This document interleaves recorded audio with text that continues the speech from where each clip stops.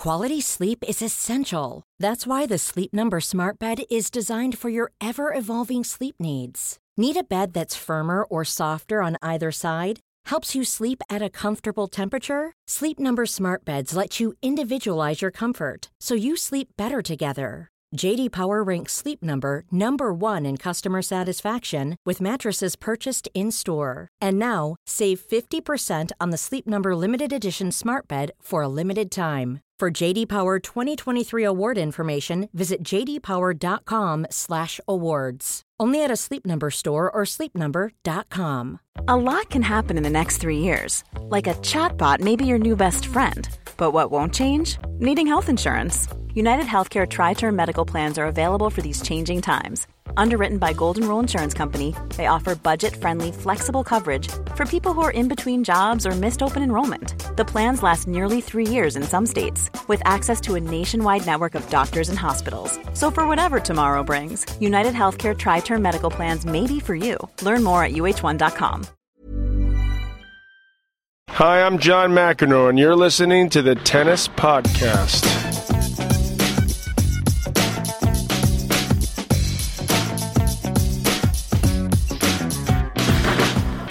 Well, hello and welcome to the Tennis Podcast. You know, I don't even know what the episode number is anymore because it's so long since we did this, Catherine Whitaker. But you and myself, David Law, we've been doing it for the best part of 2.5 years, this Tennis Podcast. And we're here, well, I am, in New York City, ready for Day 3 of the US Open because we didn't quite manage to get this done before the tournament started. But better late than never. How are you doing? I'm doing very well, thanks. I think I have to take responsibility for letting the fans down on the preview podcast front, so many apologies for anybody that was eagerly awaiting that, but we'll make sure this one is up to standard to make up for it. No, this one has to be better to make up for it. Well, that's what I mean. I mean, you can't beat perfection, David, you know. Oh. Well, we're making a lot of assumptions here. For a start, I'm wondering where this term fans comes from. Because there might be some people that think, you know what, I've got a pretty boring half an hour coming up. I'll fill it with listening to this podcast of two people talking about tennis who've never played the game. Yeah. But, you know. What you're describing there is various members of my family, David. Yeah.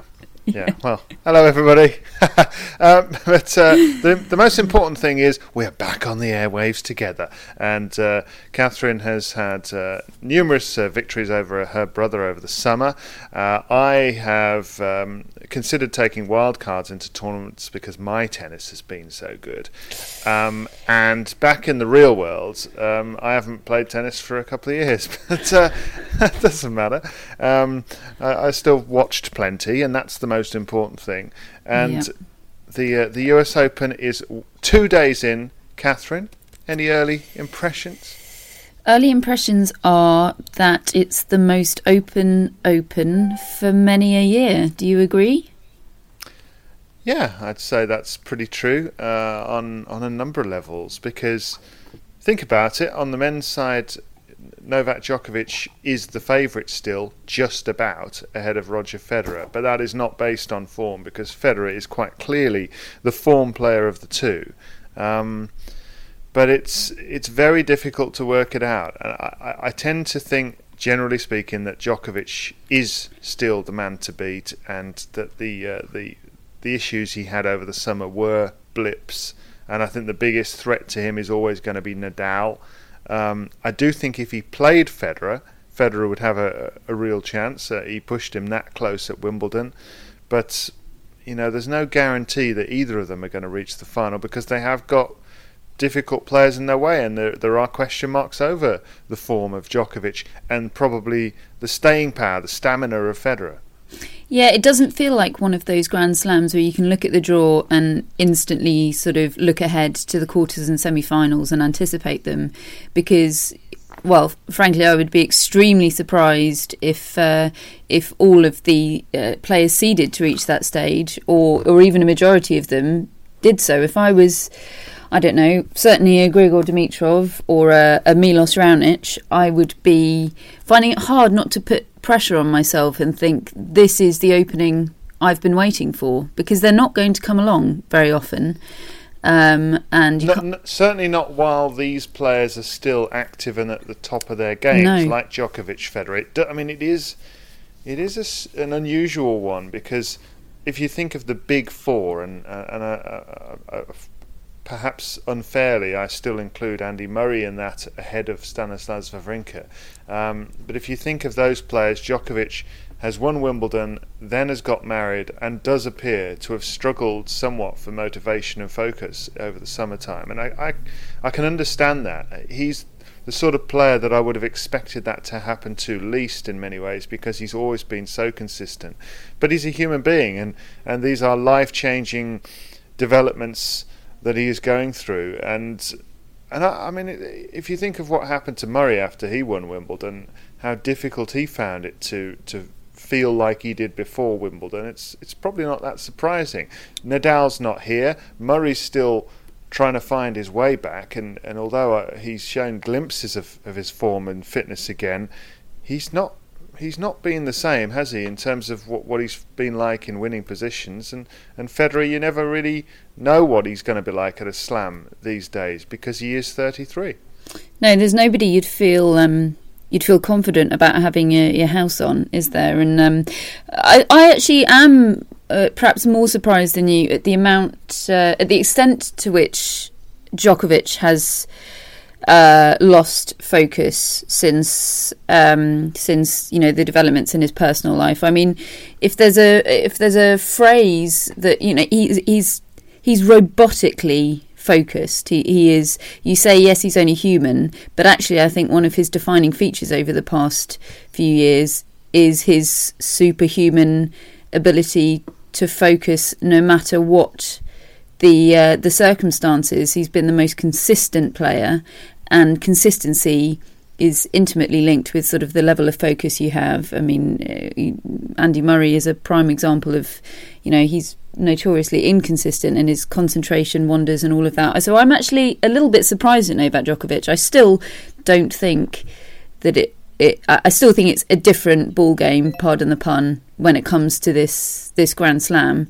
And certainly I was at an ATP Champions Tour event in Belgium a couple of weeks ago, and though all the players there, McEnroe, Ivanisevic, Rosetsky, all of them agreed it was, relatively speaking, a very open Grand Slam, they still all picked Djokovic for the title, despite his, for him, pretty horrible run of form this summer. They still said... They all know that when you get to a Grand Slam tournament, things are different. Players are more dialed in, and I also think the fact that there are 2 weeks, there's a day in between matches, they're best of 5, so you have time to play your way in. They tend to sort out the best players. That's why I am always concerned about the idea of going best of 3, particularly on the men's side, and as I've said before, and best of 3 in the women's final is, I think you always have that risk of it being an anticlimax and somebody just not finding themselves in time and all of that kind of thing. But without wishing to compare myself in any way to Novak Djokovic, I've been through impending fatherhood myself, and my goodness, it is a life-changing experience. And I've wondered on a number of times, how on earth am I holding a job down while this is all going on? It's almost as though this should not be the case, because you do think differently, you feel differently, and then when it eventually happens, I mean, I'm not exactly sure when they are due to become parents, but I mean, you suddenly have a completely different focus in life. Now, Novak Djokovic will, if he's anything like Roger Federer, have an army of people to help him look after the baby when it arrives, which is fantastic and good for him.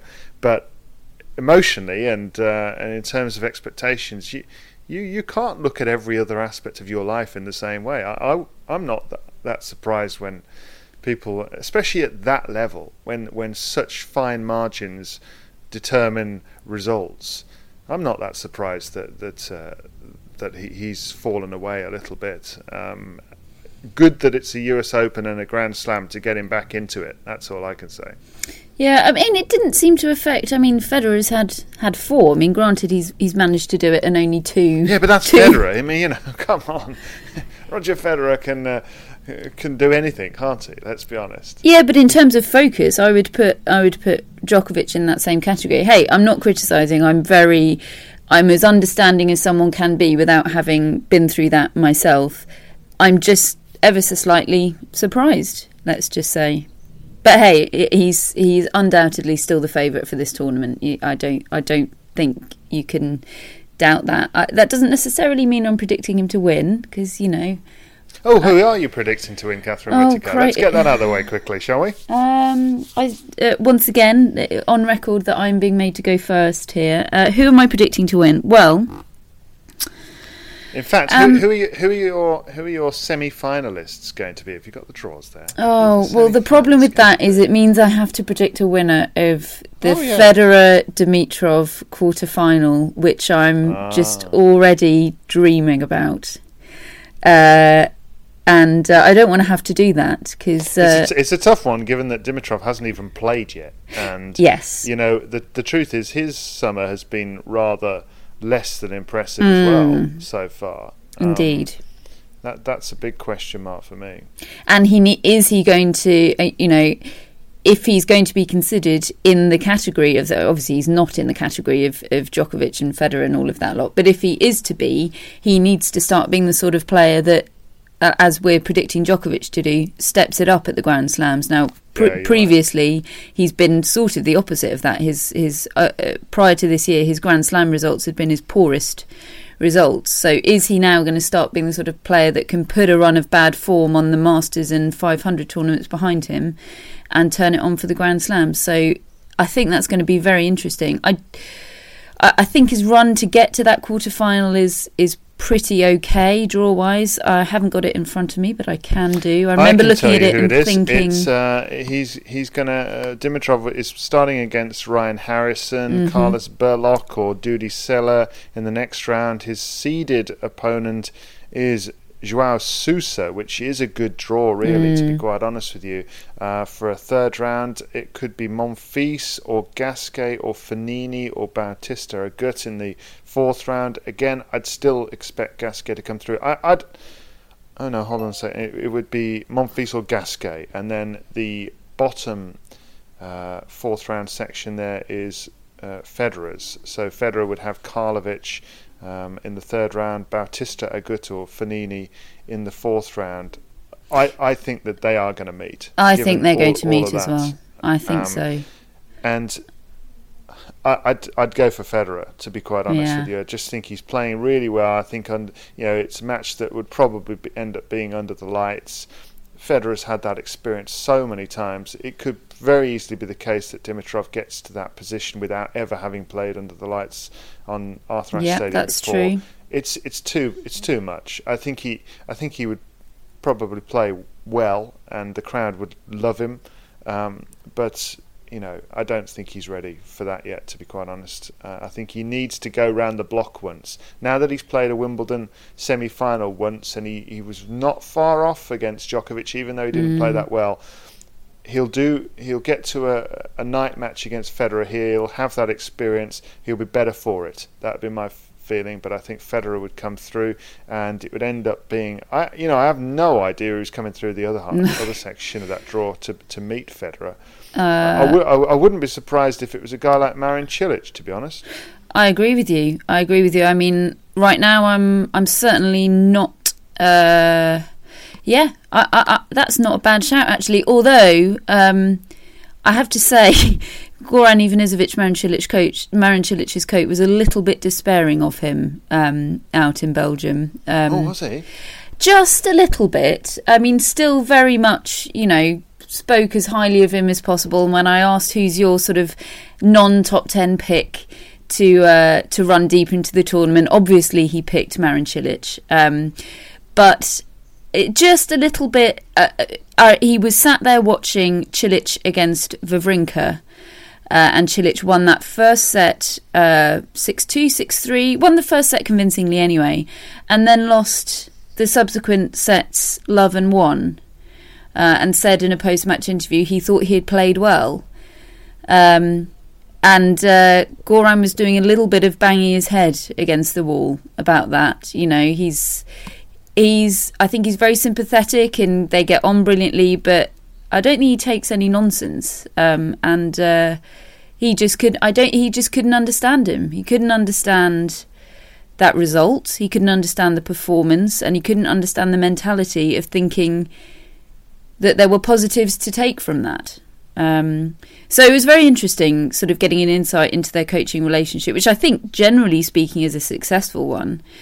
Cilic has got Baghdatis, hasn't he? Is that right? Cilic, Baghdatis. That's right. Yeah, that's right. I mean, he should come through. I mean, I think yeah. Ferrer is the seeded player to come through that section of the draw, but Ferrer's got Tomic in the second round, which is not easy actually. I mean, depending on which Tomic turns up, Gilles Simon is a potential opponent for Ferrer. He's not got the easiest draw in the world, and then it would be Cilic in the fourth round. So I think Cilic could take him out on this sort of surface. I don't think Ferrer is that comfortable here. I agree. But you've also got, isn't Ernest Gulbis lurking around that part of the draw somewhere? Gulbis is in the other section, the other fourth round section. So he would be a potential quarterfinal opponent, and I mean, and in that section, the favoured player to come through is Thomas Berdych. Yeah. However, Berdych has been in awful horrible form, and he's got summer. Hewitt later today. Yeah, who's winning that? Oh. I predict a really gutsy Hewitt performance and a brilliant match, but Berdych. What do you think? I'm going Hewitt. Are you? Yeah. Oh, good man. He's going to do to Berdych what he did to Del Potro last year. Oh, well, do you know what? I'm a big Thomas Berdych fan. I do like him a lot, but I'd love that. You know, Hewitt's not going to be around that much longer, and I've so much respect for him still being out there and him. I'd be surprised if he was here next year, to be honest with you. I think he will play one more Australian Open and call it a day. That's I don't have any inside information on that. That's just a feeling I have. I think he wants to have one more Australian Open to say goodbye properly, and absolutely that would be the right thing to do. He would deserve that. But a champion here in 2001, I mean, what a memory that is to have. I mean, he managed to make hay in between the Sampras and Federer eras and won himself 2 Grand Slam titles, and what a competitor he has been. And I mean, he hasn't always rubbed everybody up the right way, but he hasn't cared. And I love watching the guy. But there's never been an opportunity missed in his career, has he? I mean, as you say, he just that window was short. It was that opening between Sampras and Federer, and he ran in there and he grabbed it and he snatched himself 2 Grand Slams, made world number 1, and then ever since then he's hung in as a on the basis of his attitude, really, because his sort of skill levels and in terms of the way the game has moved on over the past 10 to 15 years, he hasn't been able to compete, really. Just that the mentality of having been at the top and what it must be like. You know, Juan Carlos Ferrero never really... He was another one that took advantage of that window and won himself a French Open and got to the final of the US Open and got to world number 1. He never really recovered from sort of having been that top player and then having to readjust to the new age and not being at the top, and that sort of being his natural position, if you like. It's a very, very bizarre adjustment for a tennis player to have to make, but I'm just full of admiration for what Hewitt has been doing for the past 10 years, really. You know, there is only so much you can do if you are physically built differently to everybody else, and he's obviously had some horrible injuries as well, and my BBC Radio colleague Philip Studd says that he can't get through airport security anymore because his foot keeps buzzing every time he goes through the metal detector. Wow. Crikey. That's a great fact. How does he know that? What insider knowledge? It's not true, Catherine. It's a joke. Oh. But it's a good joke. Oh, you're not allowed to expose my my gullibility on the podcast like this. That's not fair. Maybe it does. Maybe his foot does buzz when he goes through the airport security. Oh dear. Oh, I love the podcast. Right, the women's draw has seen a similar situation to Novak Djokovic's fall away over the summer in the shape of Eugenie Bouchard, because she was so consistent, and I almost feel as though in some ways she is the Novak Djokovic of women's tennis, because she's always seemed hyper-focused and strong-willed and not letting anything bother her. And yet, when she came out in Montreal in front of her home fans, a real homecoming, probably one of the most passionate home crowds I've ever witnessed, or at least in the last 10 years or so. There was not a seat spare. Everybody was expecting her to come out and show the player that she's been, and she just withered in the spotlight. She couldn't handle it, and after a few games she asked for her coach Nick Saviano to come out to the court, and she just said to him, "I want to get off the court." You know, she couldn't play. She was inhibited. She was so frozen by the occasion. And funny enough, in some ways I think it appealed to people because it showed her vulnerability, and something that we'd never seen before. But I think it really also showed an area of weakness that other players will feel that they can exploit, i.e. she's not a robot. She is possible to get under the skin of, and it's going to be quite a job for her to regather herself now, I think, because there is expectation on her.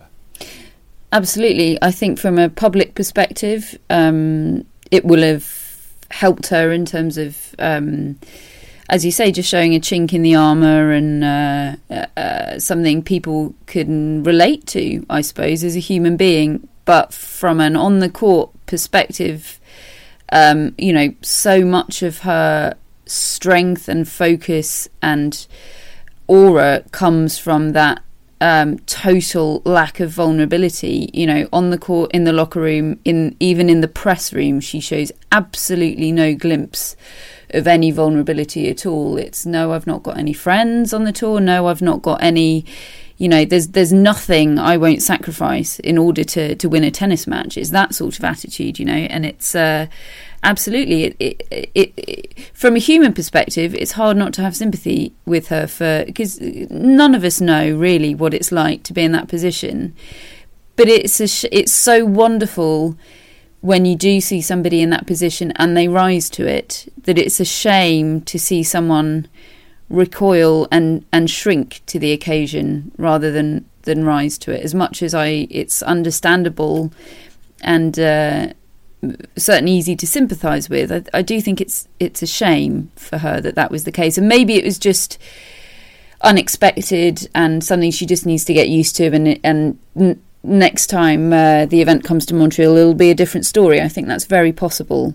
But certainly, I think so much of tennis, and certainly women's tennis, is about locker room aura, isn't it? And I think she's very conscious of the power of that, so she won't be pleased to have given away any chink in the armour to her opponent, I don't think. Yeah, no, absolutely. Well, I asked our listeners to give us their view on whether this was just a blip for Bouchard or whether it was a problem, whether it was going to be a problem for her. Few interesting responses. Mike Bollinger says that because she's no longer under the radar, people have figured out how to play her, which is going to be a problem for her in the future. Mark says self-belief can only get you so far, but she needs to figure out a way to beat the big hitters. Her results outside slams haven't been great all year, and players with natural power can take her game apart at the moment. I think that's a little unfair. I mean, yes, Kvitova did that, but Kvitova was playing some of the best tennis centre court has ever seen that day, and Bouchard can stand up to these players on the whole. I feel I don't think there's a fundamental issue with her game. This is an interesting one for me. Tommy Smith says, like a boxer that gets a brutal KO, she got mauled in the Wimbledon final. It stopped her in her tracks, and she needs to recover. And I think there's a lot of truth in that. It was such a beating that it may well leave mental scars, that. I completely agree. It was the nature of the defeat, wasn't it? Just the total dismantling of all of her hopes, aspirations. I mean, everything she went into that day thinking about and planning for was just evaporated within minutes, didn't it? And it was over so quickly. And yeah, I think it will be. I think she'll look back and realise that was an utterly bruising experience, and I think it would take. Well, I mean, there's few people as focused as her on the women's tour, so I think I can't really think of anybody who would be able to immediately brush that off and put it behind them. So I think it's entirely understandable that there's some aftermath to that final. They could meet in the quarterfinals again. Could Kvitova and Bouchard here? Kvitova, I think, is going to get through to play a semi-final against Serena Williams. I think that there's a chance Samantha Stosur could cause Williams problems. They had two tie-break match in the summertime. I think Kvitova against Madison Keys in the third round would be an interesting one. But I think ultimately, Kvitova will come through Eugenie Bouchard. The form she's now found again. She won in Winston-Salem last week. Normally, I don't think players are well advised to play the very week before an event, a Grand Slam, if they have designs on winning it because of the physical elements. But she had a patchy time before that, and I think it will have acclimatised her to the conditions here. She's never liked playing in the States, particularly as Petra Kvitova. But I mean, that would be some match if both her and Serena Williams played well at the same time in the semi-finals. It certainly would. That would be the pick of the semis. I agree with you that I think Stosur could cause Serena a bit of trouble. Serena certainly doesn't have happy memories of playing Sam Stosur at Flushing Meadow, does she? But obviously, you can't not pick Serena to come through that. I just think there's a bit of an outside chance for Stosur there if she's able to rise to the occasion. But she's she's in many ways the polar opposite of Bouchard, isn't she? She's so vulnerable. You see her frailty on the court. It's not a lack of focus. She's completely professional and focused, and it's not a lack of concentration. It's just a real vulnerability about her somehow, which is exactly what Bouchard doesn't have, or certainly hasn't seemed to have had, until this summer. Yeah, no, that's absolutely right. In terms of the way the draw has pitched up in the bottom half, good opportunity in the sort of upper section of the top half of the draw with Angelique Kerber, Sloane Stephens and Agnieszka Radwanska, but none of the really big hitters who are foregone conclusions to come through there. So a real opportunity for some of those players to express themselves and come through. In the lower section of the bottom half of the draw, Maria Sharapova would be the favourite to come through and play a quarter-final against Simona Halep. But Sharapova could have to get past Lisicki in round 3. She could have to play Wozniacki in round 4, who is playing well at the moment. And Halep was troubled round 1 as well. Yeah. So that's by no means. She could have to face Venus Williams. Yeah. Could Halep in round 4. So lots of matches there. I still think that ultimately Halep is likely to come through that half of the draw. She's just so solid and such a good player. I don't know how she finds the conditions out here generally, but I think you'd have to make her the favourite to play against Sharapova in the quarterfinals. Whether the know-how of Sharapova might win that one, having won the title here before. We'll wait and see. But come on, let's have some predictions now, Catherine. You've heard all the draw. We've gone through all the reasoning. Let's just have some completely unreasoned predictions now. We want the final 4 of both men's and singles. You want me to go first? I do want you to go first. Right, here we go then. Yes. Fine. Gauntlet thrown down, gauntlet accepted. I'm going to go for Novak Djokovic to squeeze his way through Andy Murray in the quarterfinals, even though on Twitter the other week I said that Andy Murray would win the title. That was before I saw Andy Murray's draw. And Andy Murray actually playing, which was Andy Murray less than convincing. No, Andy Murray had just beaten John Isner and had been back to the sort of form that I thought could get him all the way. But look at the blokes draw. Catherine Whitaker could play Fernando Verdasco in the third round, Joe Wilfried Tsonga in the fourth round, Novak Djokovic in the quarterfinals just to get to the last four. Come on, he can't do all that. No, I agree. He can't do all that. No, certainly not if he's cramping. I do think he will play well at some points this week. I think he will be encouraged by the way he got through against Robin Haase, even though it was a pretty ugly sight at times. I think he will rise to the occasion. Verdasco is a genuine threat to him in the third round. Unless Murray comes out and plays strong arm tennis, he has to do that, in my opinion. But I think Novak Djokovic will come through eventually. I just think he's in a better place generally at the moment. I think Murray will get back to where he needs to be in the future. The other section of the draw, I think that Raonic is going to come through that, and I think he will just have a bit more than Wawrinka. Although Wawrinka, I think, has got quite a good draw there actually. If I look at it, Kyrgios knocked out Yuzhny, so he's capable of coming through one or two more unquestionably. But I'd go with Raonic to end up playing Novak Djokovic, with Djokovic coming through to the final. Other section of the draw, I'd go. This is the tricky one, isn't it? I'll go for Cilic. Okay. Because it's very difficult to confidently predict anybody. I mean, certainly Ferrer is favoured, but I'll go for Cilic. And then in the other section, it's Federer, who's going to come past Dimitrov. So looking at Cilic and Federer, well, Federer will get through. So Federer against Djokovic in the final, and I'll go for Djokovic. I think he will just outlast Federer the same way as he did at Wimbledon. I think it's perfectly possible that Federer could win it, and he's playing the best tennis at the moment. But I think when you get down to the nitty-gritty against Djokovic, best of five, I just don't know whether he's got enough in the tank to keep him off. Okay, shall I go with my men's? Go on then. Okie doke. I'm going Djokovic. I agree. I think he'll come through. Will Murray make it to the quarters? This is the thing. Will Murray make it to the quarters? I thought so before Monday. I don't like the look of him cramping. Monday doesn't come into it for me. No. I think he'll sort that out. I mean, the big concern for me was I thought he was injured at one stage, and then when you realised it was cramp, you realised that he could recover.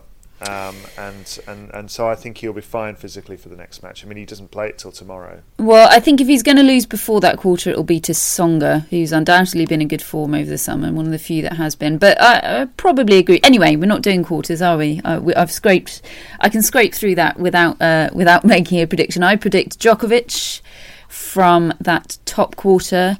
Second one, I want to disagree with you, but I think I agree that it'll be Raonic. I mean, Why do you want to disagree with me?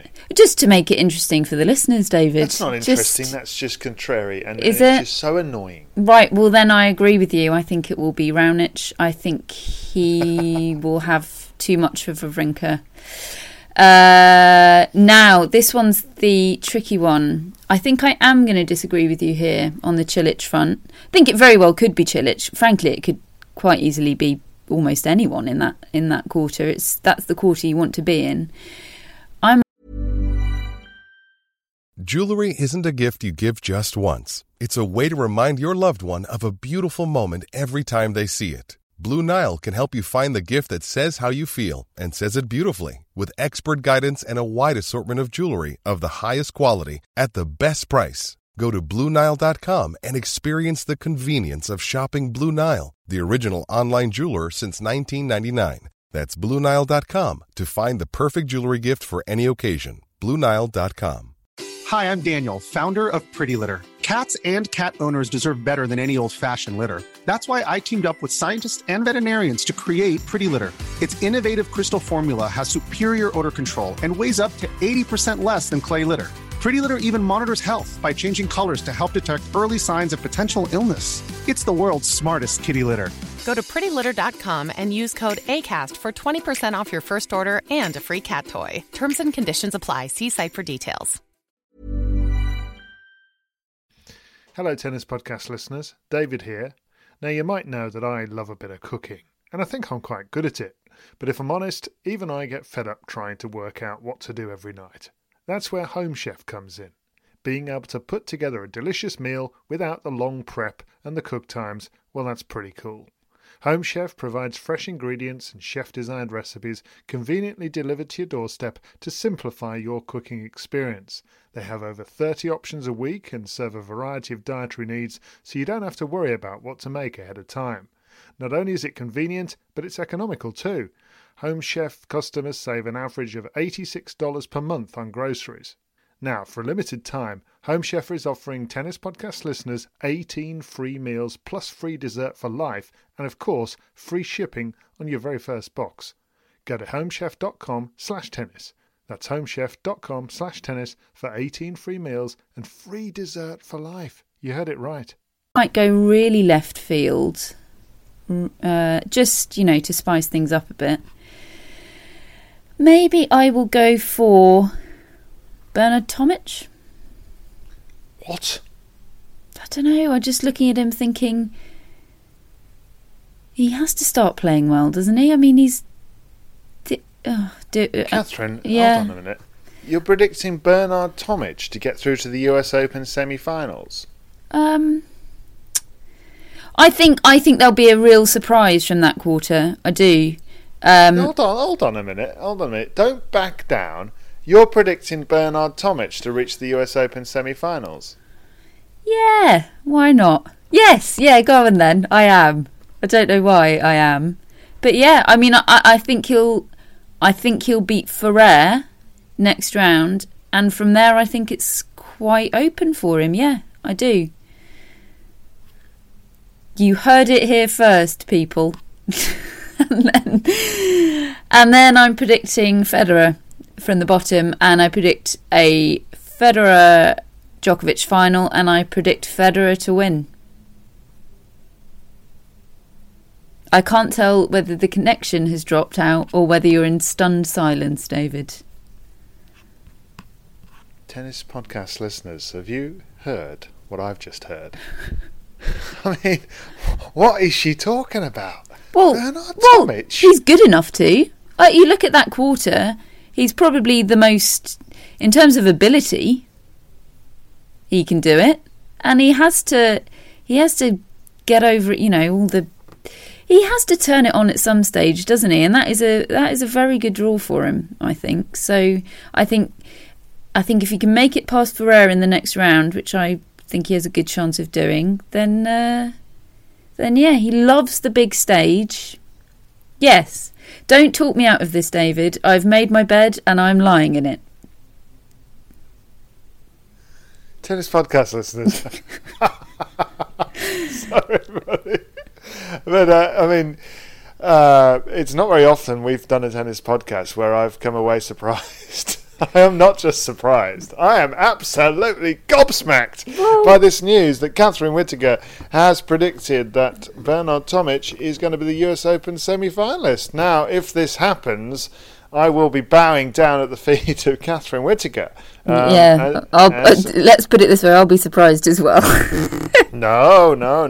Come on, let's not have this now. If you're going to go for the prediction, let's go for it wholeheartedly. Yeah, all right. Well, yeah. I love it. I think it's a great prediction. I'm all over it. Yeah, Bernard Tomic. Wow, fantastic. Okay, Tennis Podcast listeners, let us know what you think. Please don't let us know what you think. I know already. At Tennis Podcast, let us know. What has Catherine Whitaker been thinking in the or drinking months? Yeah, or drinking. I didn't want to say that, but you volunteered it. So in the final, Djokovic to beat Federer for you two. No, Federer to beat Djokovic in the final. Hold on a minute, you said Djokovic. No, I didn't. No, I didn't. Okay. No, All I right, did okay, not. okay. No. Okay, fine. And so, have you done the women's draw yet? No, am I going first for the women's draw? No, I'm first. All right. Well, it's got to be Serena Williams who's going to come through. Yeah. I say got to be. I think she will come through Stosur, but no foregone conclusion there. But I think she will, and I think she will end up playing Ivanovic in the quarters. She'll beat her, and she'll play Kvitova in the semi-finals. Oh my word, that's a tough one to pick. I'll go Serena. But it's, I'm going on it because I'm not brave enough to go for Kvitova. I have a feeling Kvitova will win, but I'm not brave enough to say it. Okay. So I've kind of hedged my bet so that I can kind of fall back on that one. Right. Yeah. See what you've done there. Yeah. Yeah, it's very good that. In the other section of the draw, I think Sloane Stephens is going to come through to the quarterfinals, and she's going to face Agnieszka Radwanska. I'm going for Sloane Stephens to be in the US Open semi-finals, everybody, and she is going to face. She's had a difficult old year, hasn't she? I'd say that's quite a bold prediction. Yeah, I know. What am I thinking? I've inspired you, David. That's what's happened here. That's it. Sharapova will come through. Man, imagine if Caroline Wozniacki won the title. Would I get credit for if she reached the final? Because a year and a half ago you predicted she would get to another. Would I get some credit for that? I'm going to say a minute quantity of credit might come your way, but. Oh, awesome. Well, anyway, she won't do it, so it's a bit irrelevant. But Maria Sharapova will come through to face Simona Halep in that section. Oh, who's going to come through that? I'll go for Halep.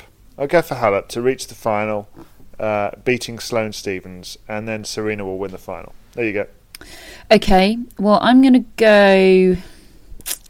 See, it's that Halep-Venus match that I'm looking at and thinking, I think Venus could win that. Do I actually want to predict that will happen, though? Because there's a very big difference between that could happen and I think that's likely to happen. This is where I often fall down. Come on, if Bernard Tomic can reach the semi-finals. Yeah, the floodgates are open for bonkers predictions now. I certainly think they will meet in the fourth round. And yeah, go on then. I'll take Venus to get to the quarters, where she will lose to Sharapova. And it's Serena, isn't it? It's Serena in the top half. And do I think Bouchard will get there? I think probably not, actually. Be interesting to see Madison Keys get somewhere, but I think semi-finals is a bridge too far for her. I think she could, fourth round, possibly even quarters, but I don't see her getting to the semis. So I won't take Azarenka. Oh, go on then. I'll take Bouchard. I'll take Serena. No, come on. What am I talking about? I'll take Kvitova. It's Serena and Kvitova, and I'm not going to go for Sloane Stephens.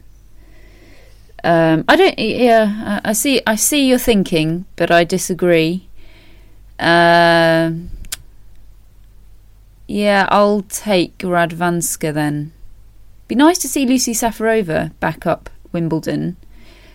But I'm going to play it safe and go Radwanska. So my bold predictions are... so now I have to say whether I think Venus will beat Sharapova.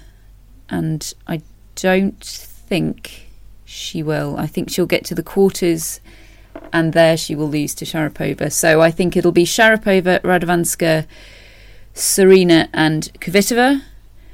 And I think it'll be Sharapova and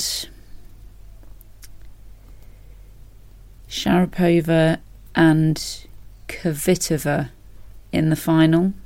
Ooh. And I think... Oh, blimey. Come on, get on with it. I'll pick Sharapova then. There you go. Okay. Sharapova is the champion, says Catherine Whittaker. Bernard Tomic is the champion.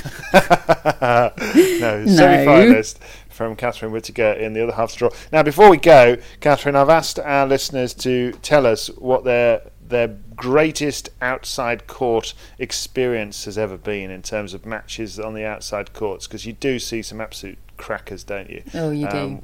And we've seen that at the US Open. They've got the Louis Armstrong court, the Grandstand court, and they've got the new court 17, which is a wonderful one too, where we saw Nick Kyrgios the other day overcoming Mikhail Yuzhny in 4 sets, I think it was, in the end. So that was great fun. Just to let you know a few from our listeners here, Peter Collison says Bautista Agut's upset win over Del Potro at the Australian Open this year. Yeah, that was a good one. All Too Contrary is a Twitter name I really enjoy, which is third row of the grandstand at the US Open for Carlos Moya against Philip Kohlschreiber in 2007. 5 sets, 4 hours, classic. Jerry Balsam says US Open Court 11, Laver, Roach, Newcombe and Woodford gathering as a young Leighton Hewitt plays Wayne Arthurs. And Paul McNamee, the former tournament director of the Australian Open and a keen tennis podcast listener, it would seem, says that he remembers Becker against Camporese on the old Court 1 at the Australian Open. And I can see where he's coming from there. I remember that one very well. A couple of others that I recall particularly were Kyrgios at the Australian Open this year against Benoit Paire. That was a fantastic atmosphere.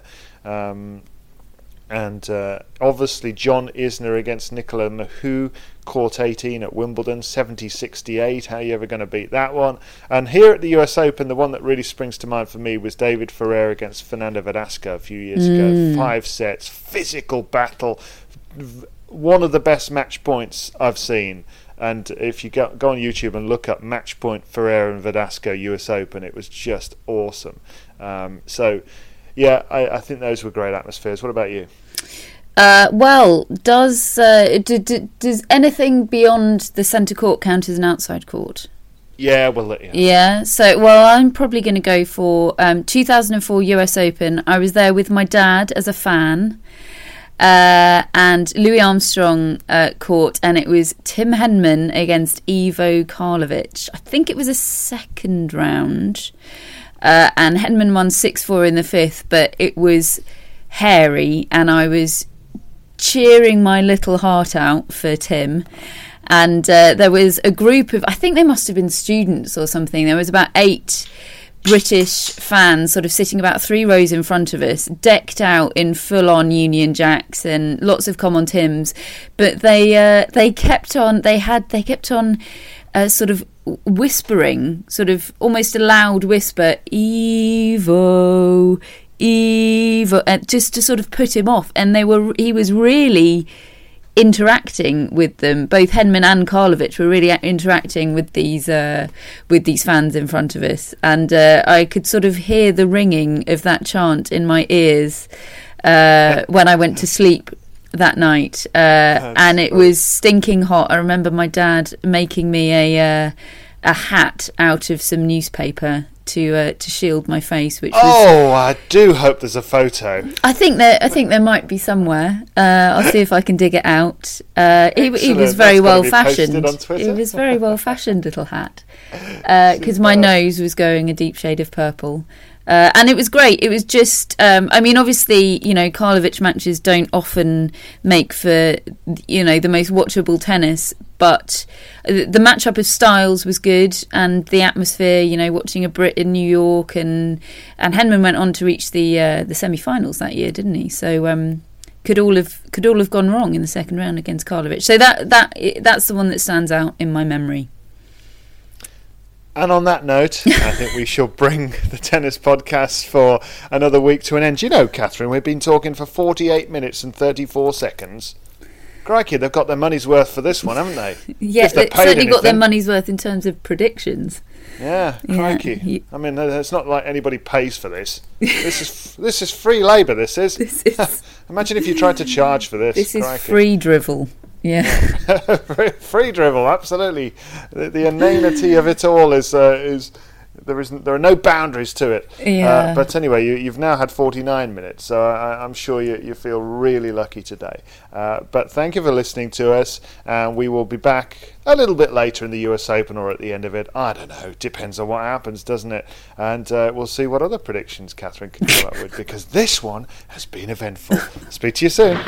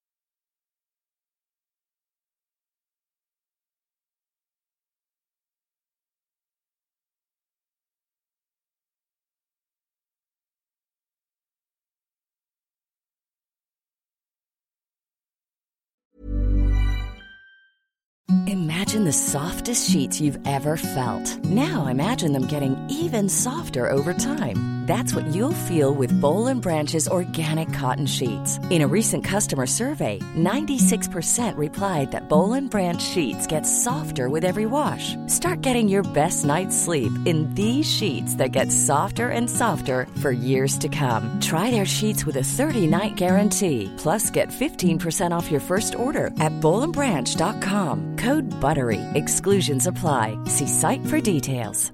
Mom deserves the best, and there's no better place to shop for Mother's Day than Whole Foods Market. They're your destination for unbeatable savings, from premium gifts to show-stopping flowers and irresistible desserts. Start by saving 33% with Prime on all body care and candles. Then get a 15-stem bunch of tulips for just $9.99 each with Prime. Round out Mom's menu with festive rosé, irresistible berry chantilly cake, and more special treats. Come celebrate Mother's Day at Whole Foods Market.